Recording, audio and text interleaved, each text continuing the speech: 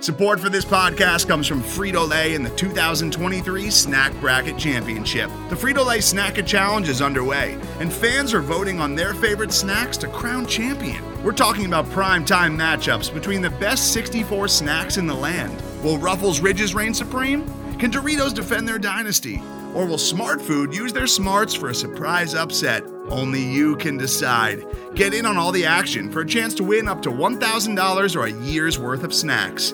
Let your snacks be heard. Just go to fritolaysnacket.sbnation.com to vote and enter for a chance to win. No purchase necessary. Sweepstakes ends April 3rd, 2023. Void where prohibited. Year's worth of snacks awarded in the form of 52 coupons, each good for one bag of chips. See official rules at fritolaysnacket.sbnation.com.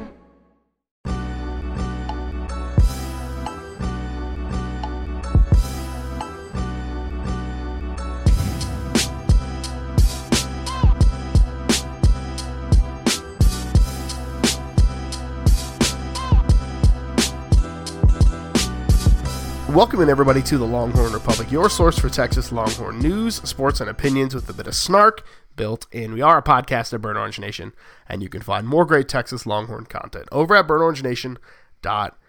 Before we get started today, I'd love to remind you, if you like what we do, please leave us a rating or a review on Apple Podcasts. It helps get the show out there. Share this with your friends wherever you found it, whether it was Apple Podcasts, Google Podcasts, Stitcher, TuneIn, Spotify, all of those major places where you can find fine podcast content. You can find Kyle and I. Please connect with us on social media at Longhorn Pod on Twitter, Longhorn Republic on Facebook, and you can always shoot us an email, longhornrepublicpod@gmail.com. Well, my name is Gerald Goodrich. I'm your host this week, like I am every week, and I'm joined by a man who's refreshing the game tracker feverishly, Kyle Carpenter. Kyle, how are you? I'm at the high point of the post-Christmas holidays, Gerald. This is our last podcast.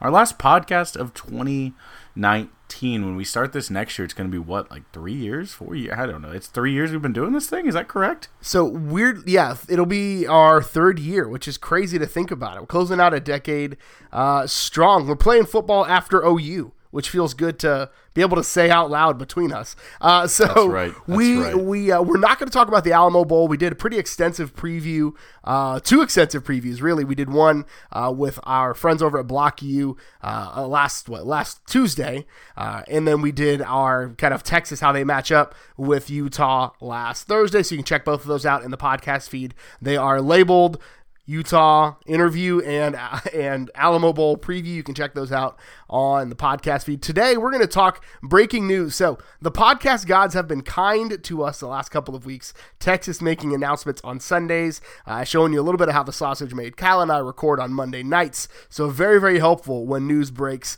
Sunday, or really over the weekend or Monday before about 7 Central Time. So we got news on Sunday about 5:15 Central Time that the man who had been basically rumored and anointed as the new offensive coordinator, Mike Yurcich, we've been saying his name wrong, had been officially hired as the new offensive coordinator of the Texas Longhorns, the Ohio State Buckeyes, a team that he was the passing game coordinator and quarterbacks coach for, was eliminated in dramatic fashion against the Clemson Tigers, and so he's now on the market. And Tom Herman made the announcement official. He kind of tipped his hand a little bit in some pressers earlier where he used past tense in referring to guys that he interviewed and talking about how they're in the postseason now. So anywho, Yurcich is now the man at the helm, somebody that Tom Herman, like we've talked about, will be handing off play calling reins to, praise whoever you choose to praise. But here's what Tom Herman had to say about Mike Yurcich.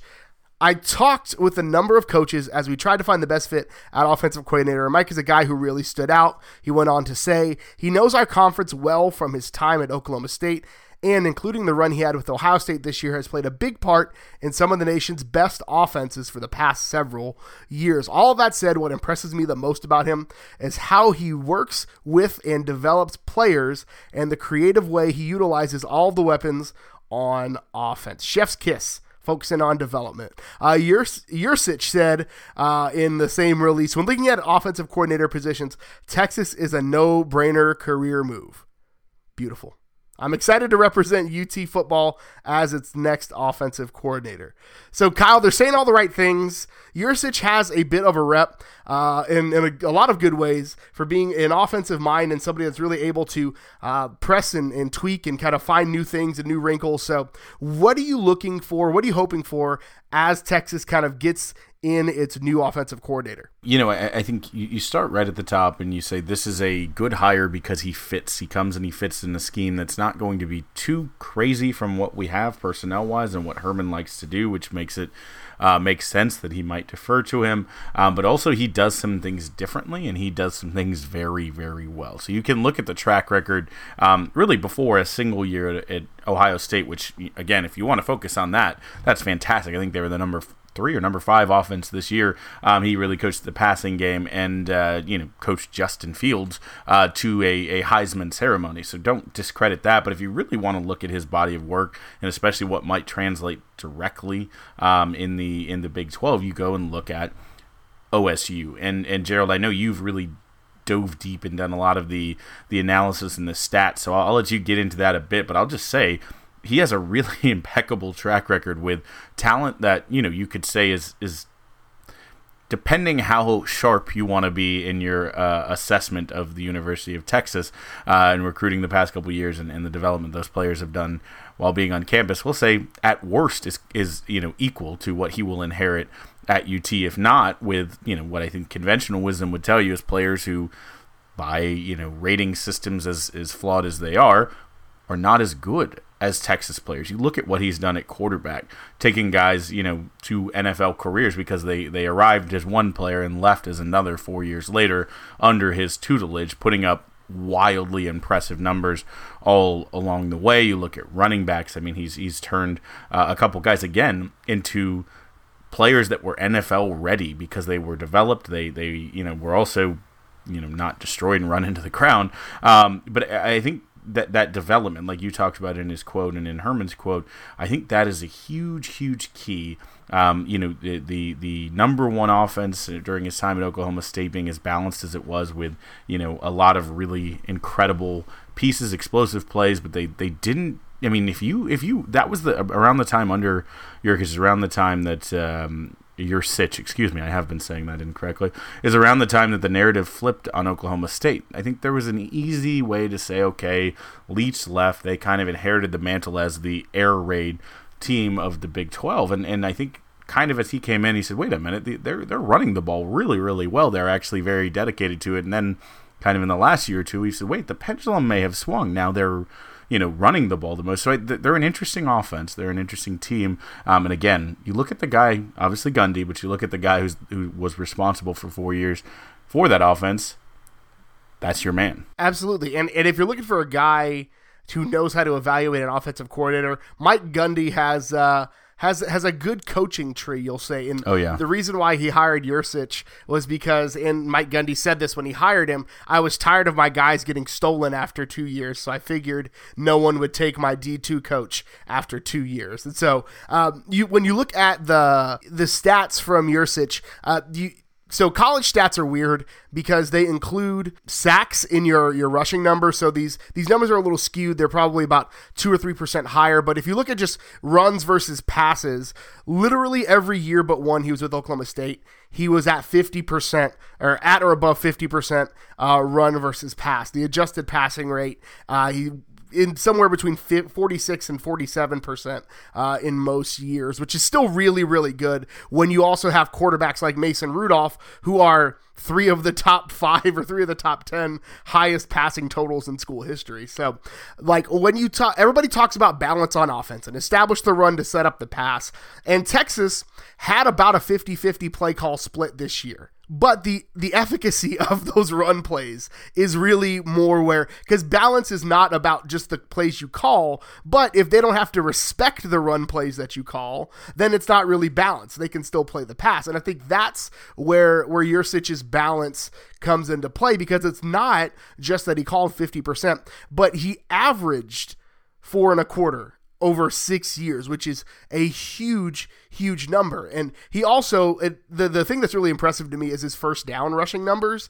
And that's really, I think, where Texas struggled a lot, where you saw Texas go to a bubble screen and it's incomplete, so it's 2nd and 10, or it's tackled for a loss, or it's tackled for a short game. And so over his 6 years on first downs, Yurcich averaged 4.2 a carry, including his last year, which his last year you got to take with a little bit of grain of salt because you have Justice Hill and Chuba Hubbard there. So that's like you're going to be your obvious highest statistical point. But his last year, they averaged 5.3 yards per carry on first down. So when they call the rush on first down, 5.3, that's a massive number. Yeah, that makes all the rest of the things you do on offense get a little bit easier. So an interesting thing to think about him, I said this earlier, is that he coached the passing game for Ohio State this year. So I'm going to go back, and I think we'll probably do that a little bit, keep going back.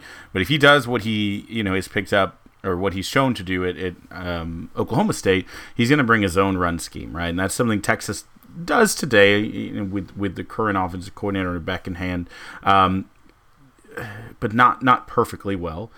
He's going to do kind of inside and wide zone. The thing I like about his running game all that time at Oklahoma State is there was a good job of keeping the defense off balance with different looks. They're physical. They double team. They bring the tight end into it. He uses fullback, so there is a chance you could see Texas with some different sets than what we've seen with their personnel packages, where they kind of almost think more of that OU, where they have an H-back or a fullback in there to give kind of an additional point of contact and lead block. They will pull, whether it's the counter or sweep. They also, this year with Ohio State run a little bit different offense, so maybe he brings some of that, and it could be a really interesting mix. Again, then you take that with Herb Hand, who was brought here, A, as a great recruiter, B, a great developer, and C, as a guy who understands the spread power running game as well as anyone in the country, and maybe they cook something up, right? Then you take Tom Herman, who really understands the idea of a balanced spread offense. So there's a really interesting melding of minds where people have their thing, and each of their things should meld, but they also should maybe challenge the other of those three guys that will kind of make up the offensive run game brain trust. It could be very, very interesting, but I think you're absolutely right, Joe, when you say the expectation should be that Texas is going to run the ball. They're going to stick to running the ball. I mean, I think one thing Beck and Herman both said this year was, hey, if you look at the numbers, we didn't run the ball particularly poorly. We just didn't do it enough. We abandoned it too early. We didn't create that identity from it, especially when their line really thrived with more pure run blockers than pass blockers on it. That's tough to force them to do something otherwise. So again, how is it going to come out? I think you're going to see some mix, and that'll all fall, in the coming months of who's going to be in the running back, who's going to be getting the ball where, how they use, guys who aren't traditional running backs like your Jordan Whittingtons and people like that. There's going to be a lot of interesting things. The offense is going to give us, selfishly, Gerald, you and I, plenty to talk about over the coming months, and especially as we get close to next season. But it's going to be very interesting to watch just the melding of some really, really intelligent people who are highly respected around the country in Herman Hand, and now the newest member, Mr. Yurcich. Yeah, and we'll talk about it a little bit more in just a minute about kind of what the staff will look like and who he'll retain and who's already gone. But I think you mentioned one guy that I would be shocked if he's not in Austin next year, because basically everybody in the country wants to hire him, as Herb Hand. That guy. Most coaches would let their offensive line coaches go if Herb Hand had an opportunity to come play or come coach for them. And so you talked a lot about the kind of the zone schemes and that's, I think, what made the Oklahoma State running game so successful and so special, was the fact that it was just a numbers game. And at some point, when you put a running back one-on-one in the open field, Justice Hill wins that 9 3/4 times out of 10. The talent at Oklahoma State was stellar. There's no two ways to argue about that. But for the last 3 years, Texas has brought in the number one running back in the Big 12. They brought in the number one running back in the Big 12. Keontae Ingram, top-ranked running back in the Big 12, one of the top 5 running backs, I believe, in the country. Darian Brown a year ago was a top 15 running back in the country, top recruited running back in the Big 12. And then obviously Bijan Robinson this year, the number 2 running back in the country behind Zach Evans, who Texas, praise the Lord, decided to cut bait on early from all the indications that we've seen. So the talent is there. And if Herb Hand and now Mike Yurcich can get together and create those numbers advantages, I'm going to take Keontae Ingram in the open field on basically any safety walking the face of the planet right now, one-on-one. I'm just going to do it. And I'm going to conflate a little bit here because we're talking running backs, but I mean, think back to those Oklahoma State quarterbacks. Who was the biggest running threat? Again, just say, okay, you're going to give a one-on-one. Well, imagine something of a zone read where you have to look at a quarterback running option.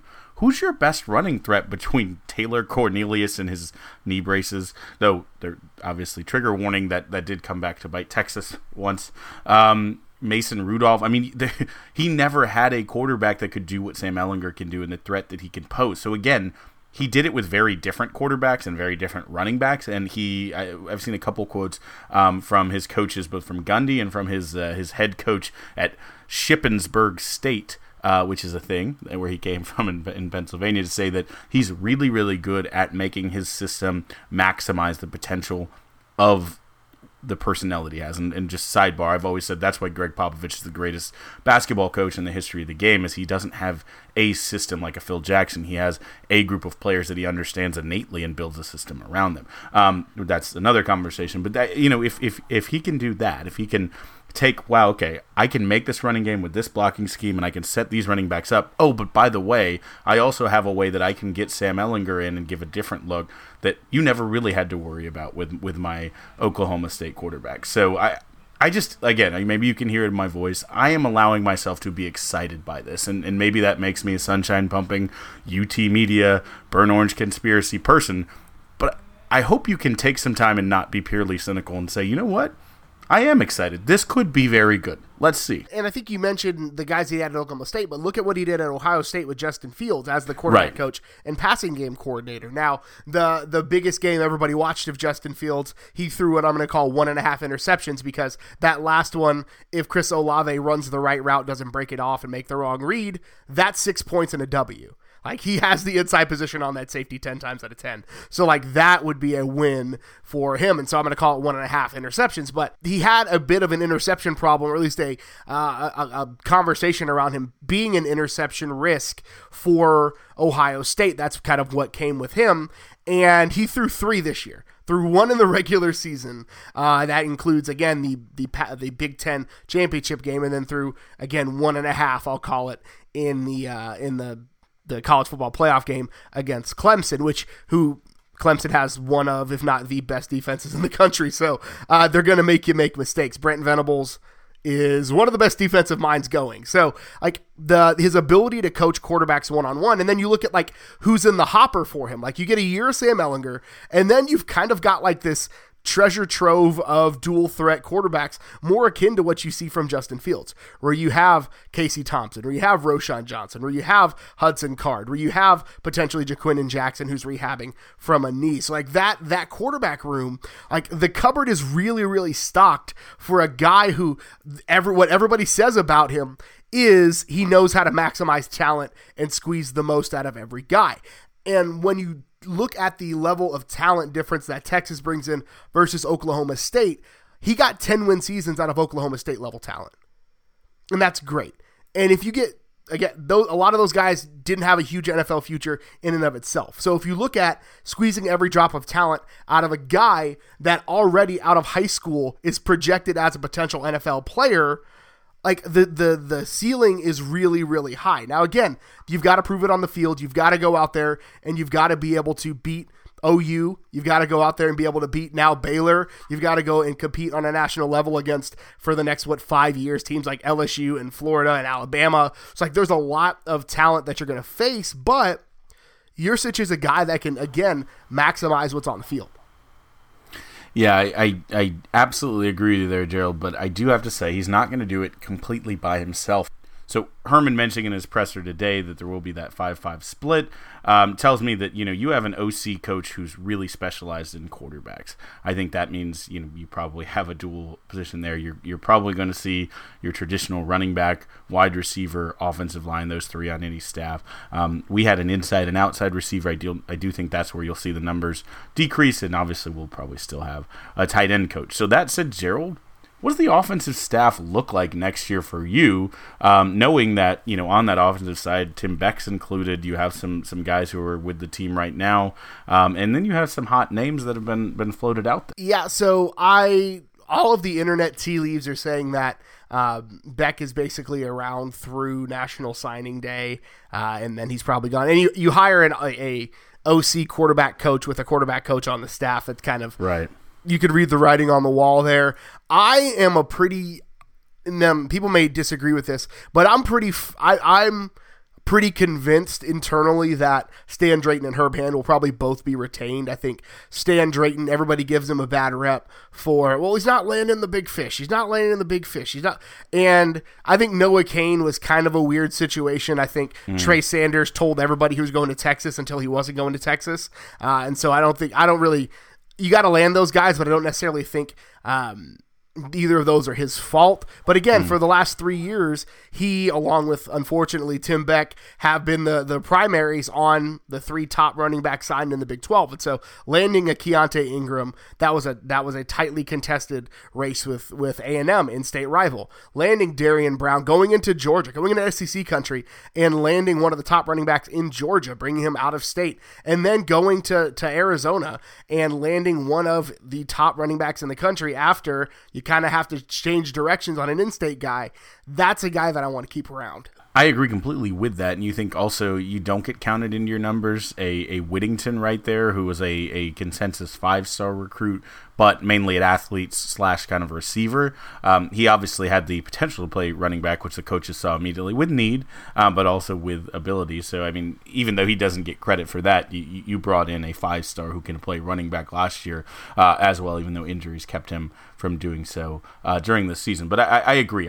To me, I think those two guys are safe on the offensive side. I think the receiver spot, I don't know that Andre Coleman probably gets to keep the interim wide receiver coach. I do think that they are going to use that as an opportunity to bring in someone who can coach up a unit that's been really kind of one of the craziest. It's always, we said it's our strength for our team, but it's been one of the craziest just roller coaster rides in the past 12 months on this team, right? With obviously you have a receiver who gets into some trouble and doesn't play at all this year with some legal issues. You get some recruits who we kind of thought maybe we would get and we didn't. You have a coach who there's internal rumblings about. Coach Mehringer's no longer with us. You have obviously Duvernay taking the step up that he did that was incredible. Colin Johnson with the injuries. You have Pouncey, leaving. You just had more craziness in that position than probably any on the roster. So you're bringing a guy in who can continue to recruit well, but also just kind of settle that down and really maximize the most out of the talent, which is a very, very loaded position group. Yeah, and I think the one knock on Yurcich is that he's not known as kind of your bang-up recruiter, and so I think that's the other reason why you keep around Herb Hand and Stan Drayton, because Herb Hand is the offensive line whisperer when it comes to recruiting, and Drayton, again, take all the shots that you want. Bijan and Keontae are both on campus, so I can't. The legs to stand on are, he didn't land the biggest running back in the country. Yeah, neither did 130 other schools, so that's fine. You mentioned the interim wide receivers coach Andre Coleman. He was an offensive analyst for most of this year, and I think Coleman. I don't know a ton about his history, but I think there's a name floating around the interwebs, Emmett Jones, who is a highly regarded wide receivers coach. He was with Kansas for 3 seasons, I believe, and then he's with Kansas for 2 seasons, at Texas Tech, for 3 before that, and he was a highly regarded kind of just high school coach in the Dallas-Fort Worth Metroplex. He spent 8 years as the offensive coordinator at Skyline, and then 3 as the South Oak Cliff head coach before taking his talents to the NCAA level. And so I think if that's a guy that you bring in, that he's been described as what Rashad Samples will be in 15 years, basically, who's a bang-up recruiter who knows the Dallas area like the back of his hand. And that's something that I think Texas has a vulnerability on this staff right now, is that DFW Metroplex. And so keeping somebody in there that can crack that shell and who's known as a pretty solid recruiter. Tight ends coach, technically Wareheim is still employed by the University of Texas, but there may have been a Freudian slip in Herman's presser. That's okay. But I don't necessarily think that Wareheim is long for this world. There's a lot of moving pieces. And I think we know who 3 of the 5 are going to be on the offensive side of the ball.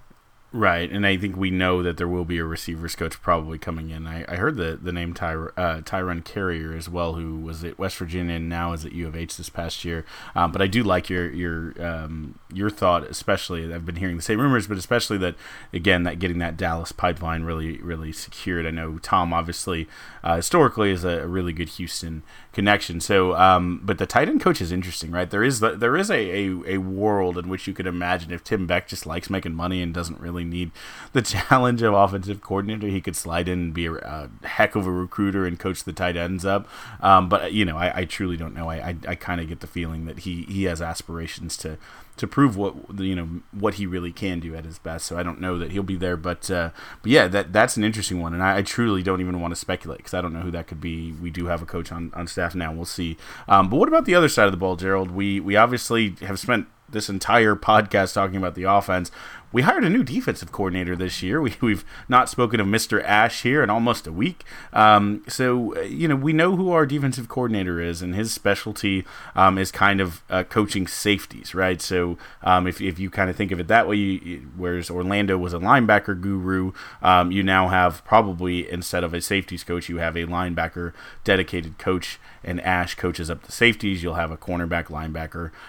And what Herman kind of indicated in his presser was that with the addition of the 5th coach on defense is that we may get both an interior and defensive line coach. So that is very, very interesting, Gerald. What are your thoughts? Yeah, so you said Ash will coach the safeties. I think they keep Washington around because, again, Washington is another bang-up recruiter. I don't likely see that change. That means with Orlando being out, linebackers is open. I think Oscar Giles will survive any coaching change. I hope so. He is he's the Twinkie of the coaching staff. Like, he would survive a nuclear bomb. Like, he would just, if a bomb fell, the one man still standing is Oscar Giles. He's a 4-year letterman at Texas. He builds really good relationships with students. He's an incredible defensive end coach. Look at what he did with guys like Charles Omenihu. He's got a lot of guys in the league, which is nice. And so I think, Ash, Washington likely, and Giles, I would bet like a mortgage payment on Giles. I probably wouldn't, don't take me up on that because I need to keep a roof over my kid's head. But I'd be shocked again if Giles was gone. So that leaves linebackers available. Defensive tackles would then probably be who is, because Giles traditionally has been a defensive ends coach. And the guy I want to see, either of the guys, and I don't know if either of these are likely, but there are guys on either direction in Interstate 35 that I'd love to see at least Texas put a feeler out for, and that's one, Frank Okam. Oh, yeah. In Waco, he's doing some really, really impressive things with the defensive tackles in Waco. And then a guy who was just retained by UTSA, but when your alma mater calls, you got to at least pick up the phone. Rod Wright, one of my all-time favorite players, is the defensive tackle coach down at UTSA. So that would be an interesting call to see. I think either of those guys I would love to see back in Burnt Orange. Man, that's a good one. I know you love Rod Wright, and you love the big fellas. Was Rod Wright I know he's a multiple-year letterman. Was he a 4-year letterman, 3-year letterman? I think he's a 3-year letterman, the same as Okam. So unfortunately, there's no 4-year letterman sitting out there where we can be the only coaching staff with 8 years of playing experience at that school. Like, I guarantee no other school in the country can offer 8 across 2 coaches, but 7 is still pretty good if we were to get either of those guys, just because of my particular love for Franklin Nanyelu Okam Jr., the big fella. I am very excited. He also just has kind of like a very Texas pedigree in his coaching. All right, he started as a grad assistant at Rice after his NFL playing career, was the D-line coach at Rice under Coach Bailiff, who's again a man I respect greatly. Then made the jump over to Baylor and just did fantastic this year.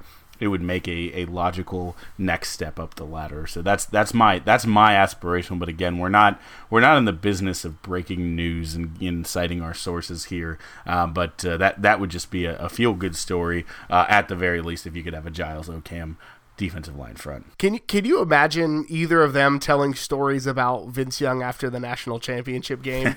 Like, just standing in a recruit's living room, or sitting at the coffee table, the dinner table, with a slice of pie, a cup of coffee, talking to mom, or Rod Wright telling the story of, well, and then Brian Robinson just absolutely annihilated Rhett Bomar. And the ball just rolled, bounced into my arms, and I was off to the races, and the Cotton Bowl went crazy, right? Like, that is a dynamite, like, either one of those guys. And again, I have zero sources. I have nothing other than, like, it would make a lot of sense for Texas to at least rattle some trees with those guys. Yeah, and one thing we talked about there when we talked about who to be retained is because Ash coaches the safety position, there's a great likelihood that Coach Naivar will not be retained in his position. Currently, was co-defensive coordinator and is interim defensive coordinator as Orlando is no longer with the team. And so I think the writing on the wall is probably that you don't need two coaches who specialize in safeties, and we have named a new full-on defensive coordinator. So I think the likely story is that the Coach Naivar will not be one of those names. I'm sure he'll be on to great success wherever he goes next. But again, that leaves two spots there to fill at the linebacker and on the defensive line. So I think it will be exciting. Watch this space, I'm sure. Once bowl season kind of ends, you have that period between bowl season and signing day, and then from signing day, it's going to be a mad rush if spots aren't filled by then, because you're into spring and actually starting to put your team together for the year. Absolutely. So we'll have updates as these coaching positions vacate and or fill. We'll keep you up to date with all of the latest on the Texas coaching shuffle. Today's episode is brought to you by Cars.com. With over 2 million vehicles and 50,000 more added every day, Cars.com will match you with the perfect car for you, your budget, your life, your style. And if you're ready to say goodbye to your current car, Cars.com will get you an instant offer to cash it in. Just start by entering your license plate and get matched with a local dealer who will write you the check. So whether you're looking to buy or sell, just go to Cars.com. It's magical. So before we leave 2019, we've got to do at least one more down the 40, give some shine to the programs that are holding it down for us in the space where football is not. And so we've got to talk a little bit of football up front. Just some news.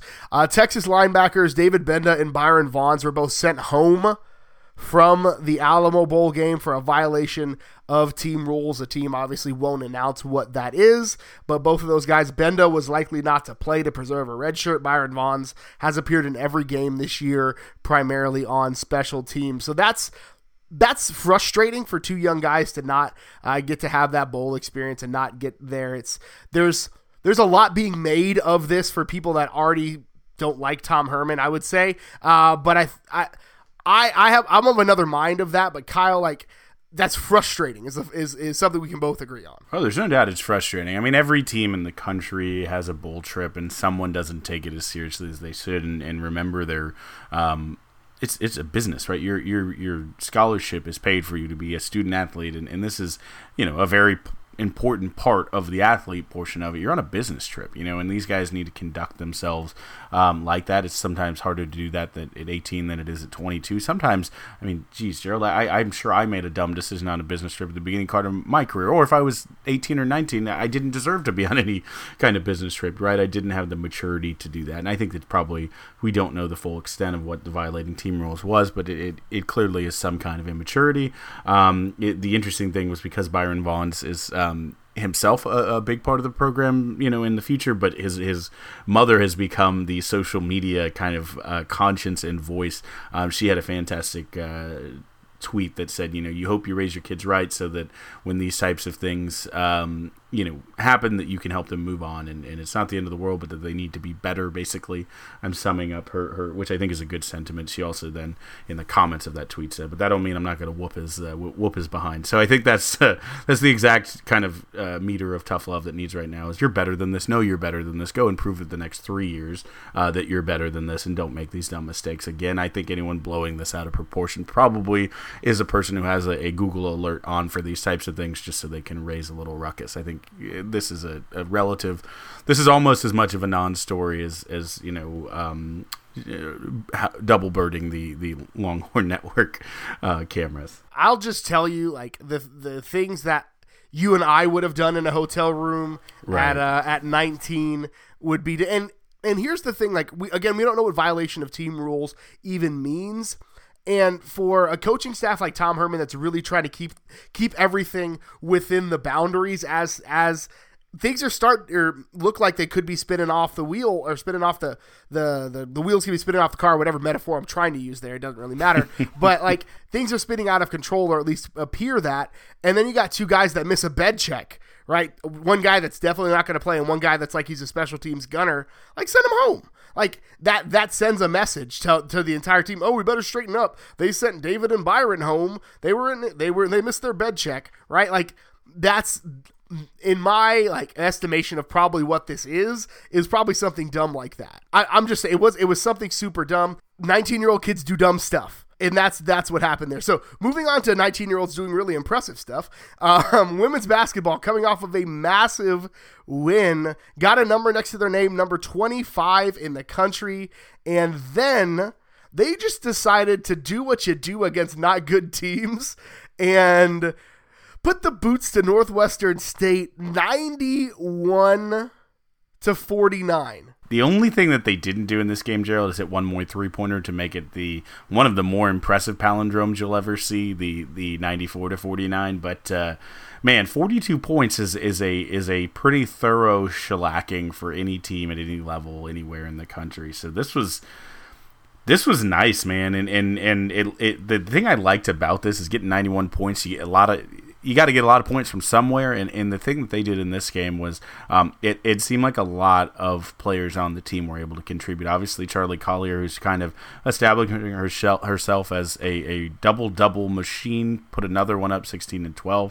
But you had three players off the bench in double figures. That's something I really like to see. Joanne Allen Taylor with 15, Isabel Palmer with 12, to go with 9 rebounds, and LaShawn Higgs with 12. I mean, that's what you're looking for in these types of games. Is you're going to get into the Big 12 conference play, starting in the new year, and how susceptible are you to one of your starters is having a bad night? Someone goes down for a couple weeks. How susceptible are you to one little thing going wrong? We saw it last season with Texas. Sometimes you get multiple of those things, but it's good to be prepared in these games and spread the love. Absolutely. So Texas women's basketball heading into Big 12 play on a 4-game winning streak. They take on TCU to open up conference play. At the time of recording, again, showing you a little bit of how the sausage made, there's 2:24 left in the men's basketball game, but this one is well in hand. Texas is beating High Point, as again, 2:19 left. The game tracker just updated, 86-54. Probably not going to erase a 32-point deficit in the next 2 minutes. So Texas started slow early in that game, but went into halftime up, I believe it was 12 points, and now they are just well in control, 45-25, outscoring them in the second half. Texas, 4 of its 5 starters will finish at least in double digits. Kamaka Hepa is knocking on the door there with 7. So they could potentially have all 5 of their starters finish the game with double figures. Yeah, and we can dive in case something crazy happens in our Thursday show, but I doubt it. But it is just a reminder, a bit of a palate cleanser. This is what we called for on this podcast in our recap of the Providence game. Is there's nothing that you can prove against a just different level out of their league competition in High Point, except letting this be too close of a game.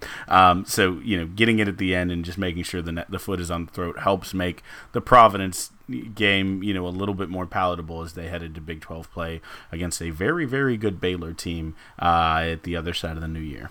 Yeah, so that'll be interesting to see. So now brings us to the part of the show where we honor one of the best traditions in all of college athletics, Big Bertha, and we bang the drum, brought to you by Joe Ruiz. So Kyle, what are you banging the drum on this week? Well, what I'm going to do here is I'm going to give a quick fact, and then I will get into my bang the drum, because my bang the drum I want to touch so quickly and then move so quickly off of it due to its nature. But a quick fact that I'm throwing in here as a little amuse-bouche is that do you know the alma mater that we spent the podcast talking about, Mr. Mike Yurcich graduated from, Gerald? High Point? I got nothing. No, but there is a famous coach of High Point, Tubby Smith, graduated from there and is back at his alma mater, the basketball team. So you're on track.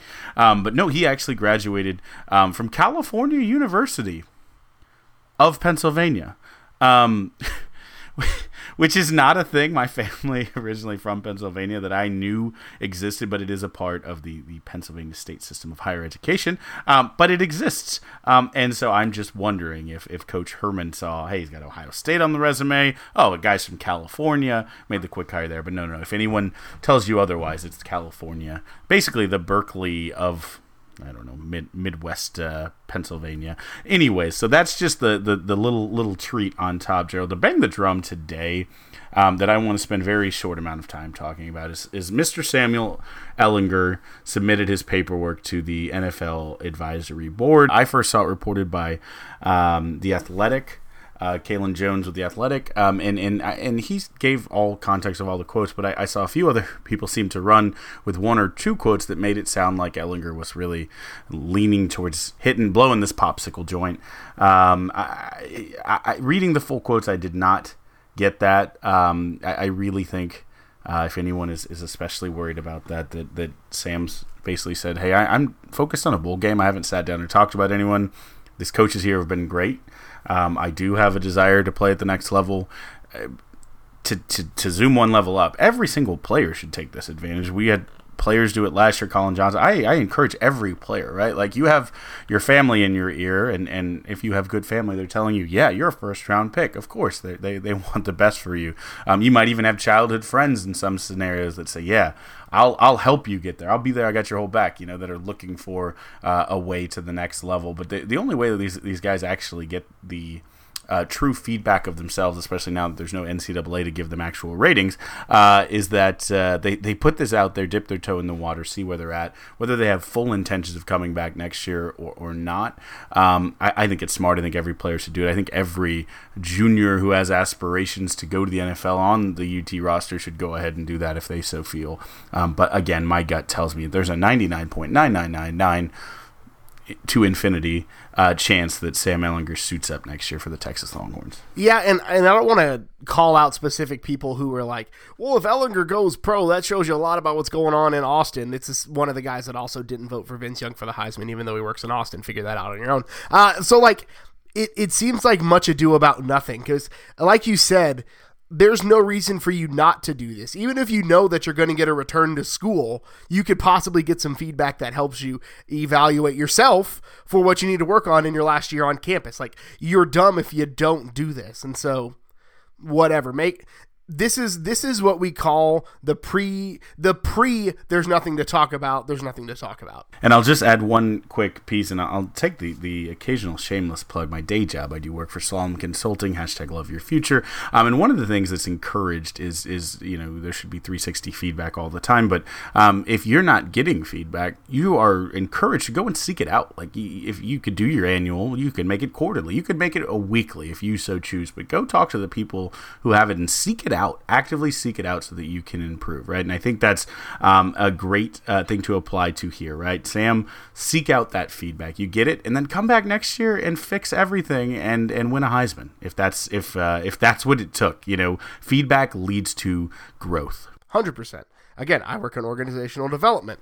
That's one of the things that I do is make sure people are giving each other good, actionable feedback, and that's what hopefully Sam will get. So I'm banging the drum this week on more weirdness on the internet. So the high schoolers are checking into the All-American games today. One Keely Ringo was checking in and was wearing a Texas zip-up thing and a Texas backpack, and everybody on the internet went crazy. Oh, is Keely tipping his hand? Oh, is Keely letting you in on it? Stop.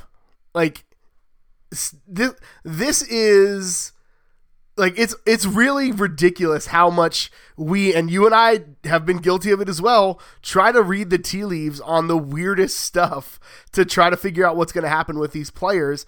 And he tweeted later, no, I just wear stuff that I like. And that's fine. Like, we've got to stop being so weird. And that's, again, the problem with that we're winding down toward that there's nothing to talk about. From the middle of January through spring practice, there's very little to talk about. And we're getting desperate already. So let's pump the brakes a little bit. Got a couple of weeks till signing day. Keely probably won't end up at Texas, and that's okay.